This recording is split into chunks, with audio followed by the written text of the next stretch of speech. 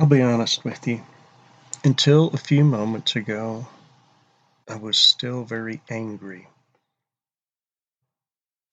It's not a lot of details that you need to know about, other than that something cost me a few $100s out of my pocket. I was deceived by a person. I was betrayed by a person, which, it happens online. It was a transaction that went bad. The person wanted their money back. I honored it, and then they kept the merchandise. And the next thing I know, I was out money. And to be honest with you, for the last few days, I've been angry about it. But then I read John chapter 4,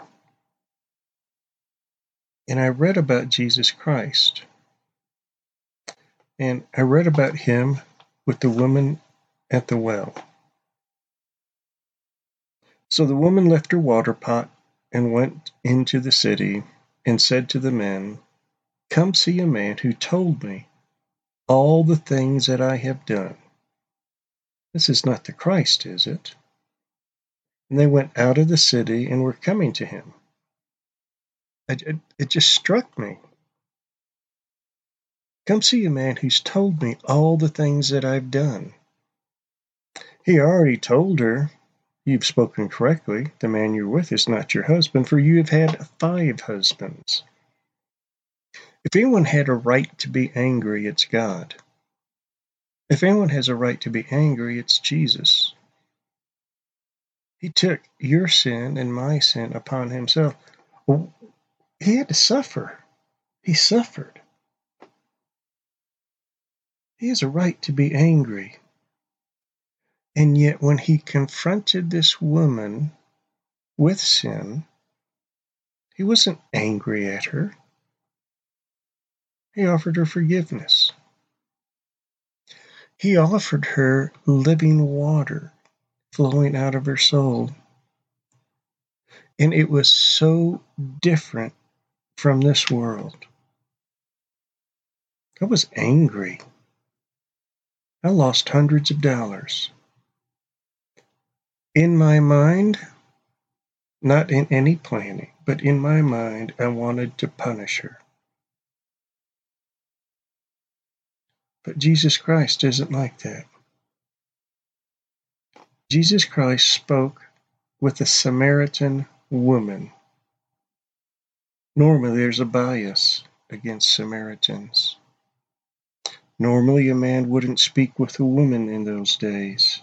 And yet here is Jesus Christ at the well with the Samaritan woman, explaining to her the depth of her sin, and it had such an impact on her that she went into the city and brought everybody back. So the woman left her water pot, went into the city, and said to the men, "Come see a man who told me all the things I have done." This is not the Christ, is it? If it was anyone else but Jesus, and they told you all the things that you have done in your life, how would you react? Even when it's God, I have fear. But God knows everything. He knows everything.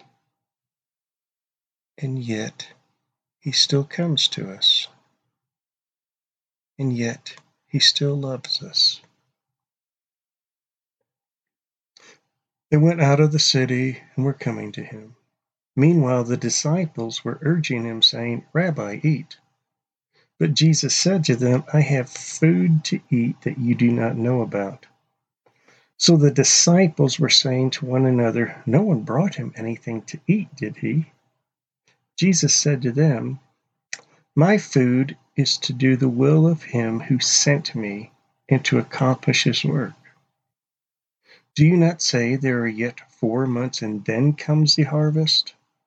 Behold, I say to you, lift up your eyes and look on the fields, that they are white for harvest." Jesus Christ said that as the Samaritans were coming from town to see him. Already he who reaps is receiving wages and is gathering for life eternal, so that he who sows and he who reaps may rejoice together. For in this case the saying is true: one sows, another one reaps. I sent you to reap for that which you have not labored. Others have labored, and you have entered into their labor. From that city, many of the Samaritans believed in him because of the word of the woman who testified. He told me all the things that I have done. So when the Samaritans came to Jesus, they were asking him to stay with him, and he stayed there 2 days. Many more believed because of his word, and they were saying to the woman, "It is no longer because of what you said that we believe, for we have heard for ourselves and know that this one is indeed the Savior of the world." He told me all the things that I have done, and Christ knows. But more important, he is the Messiah. He is the Savior. He is the one who knows all about you and still invites you into his presence and into his love. He is the one who forgives. I think that's one of the greatest lessons we'll ever learn in life, is forgiveness. Father, thank you that you know everything that we have ever done, and yet you choose to come to us and sit down with us and talk with us and teach us and love us and forgive us. The men of Samaria invited Christ to stay. Father, let your child do the very same thing today. Let them invite you to stay and abide in their life today.